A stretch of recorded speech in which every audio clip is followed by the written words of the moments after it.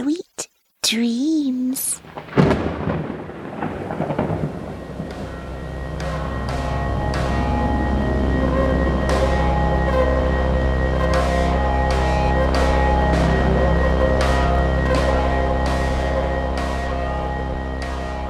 Welcome to Nightmare Fuel. This episode may be too graphic or scary for some audiences. Listener discretion is strongly advised. You've been warned.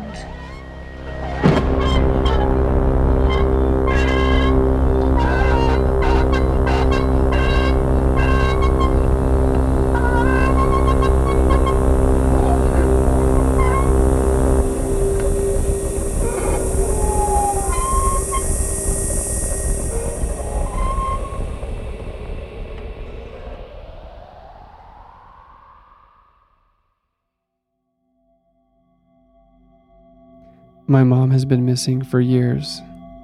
I think I might have found her. Eat it. Charlotte pushed Marlena's face closer to the fly-infested dog turd.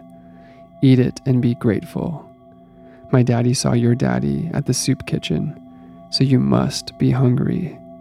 A cacophony of giggles erupted behind Charlotte.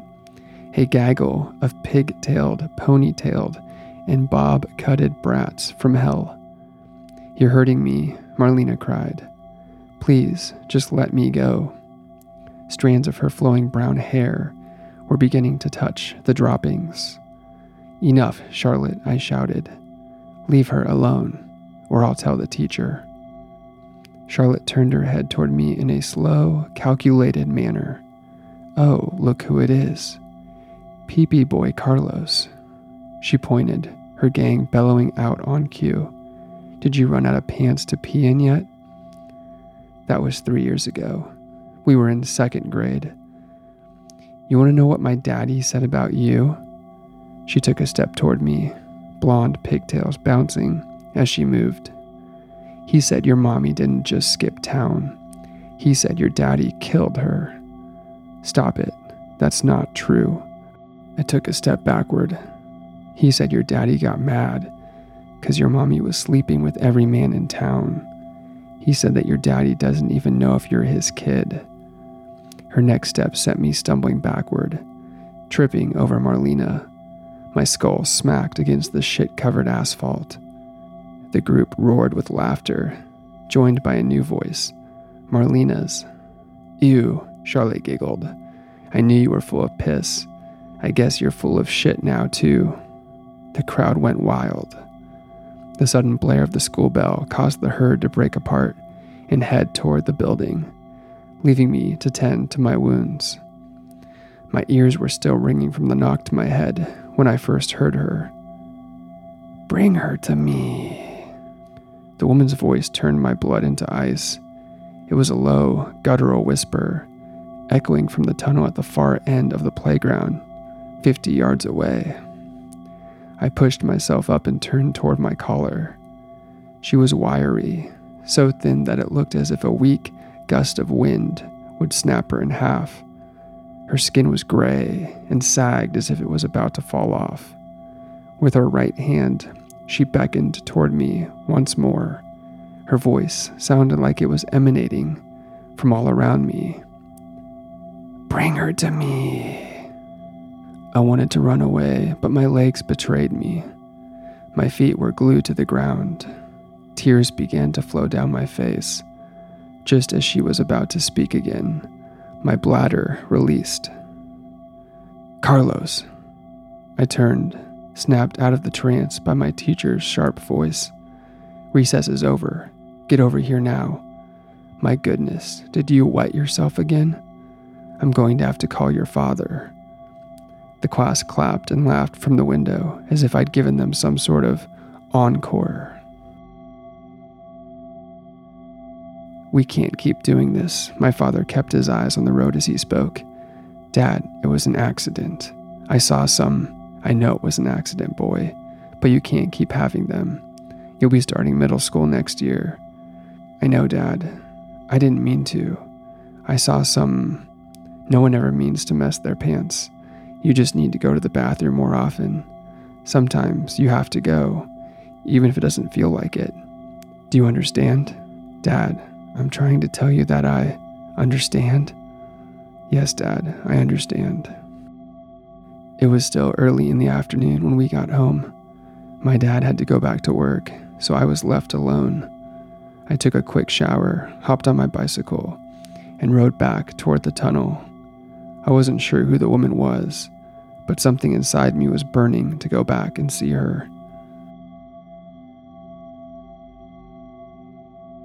I parked my bike on the side of the tunnel opposite the school. It was a large, empty field with a few trees. No one was around except for a couple of teenagers throwing water balloons at cars. Hello?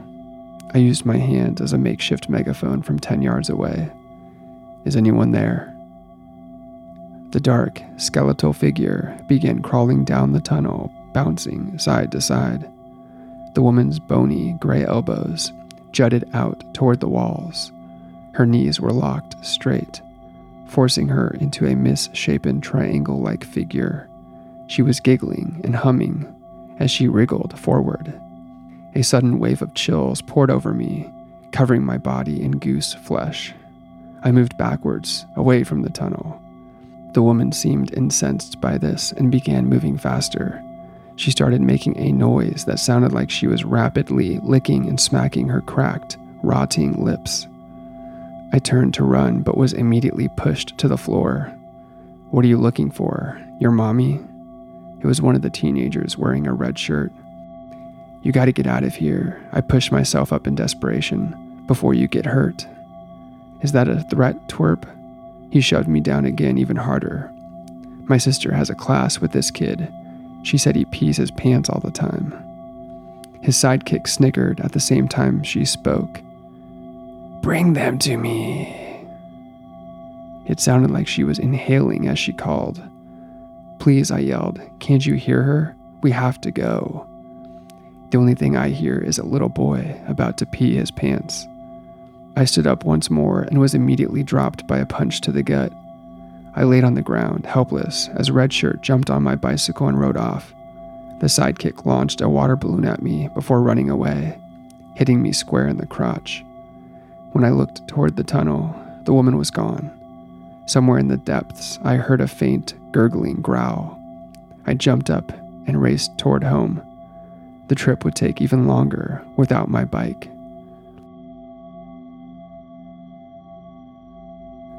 My dad's car was standing guard in the driveway when I arrived. He pushed the door open before I even reached the steps. Where the hell were you, Carlos? He yelled. You think today was some kind of reward? That you could just run around town doing whatever you want?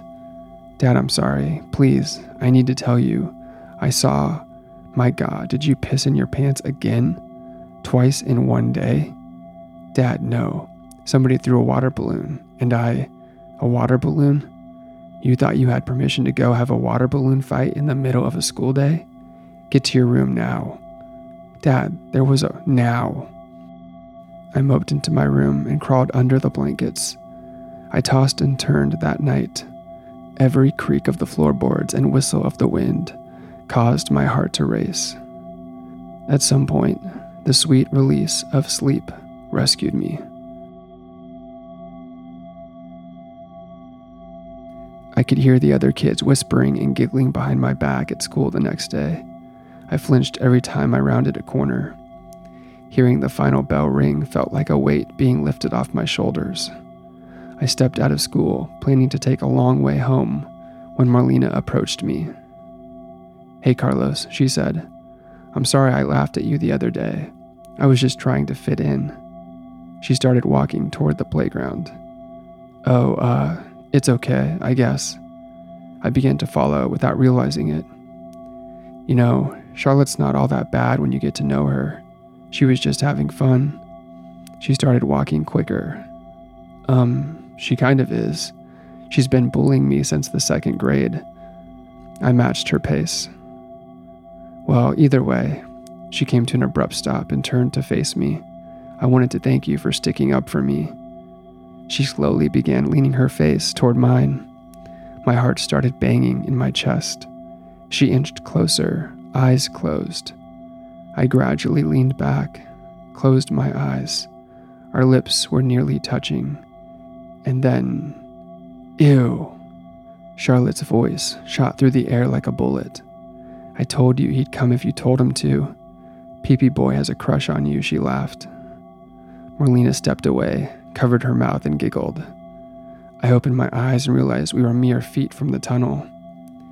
You really thought she was going to kiss you, didn't you? Charlotte laughed. I found another dog turd. This one is just for you.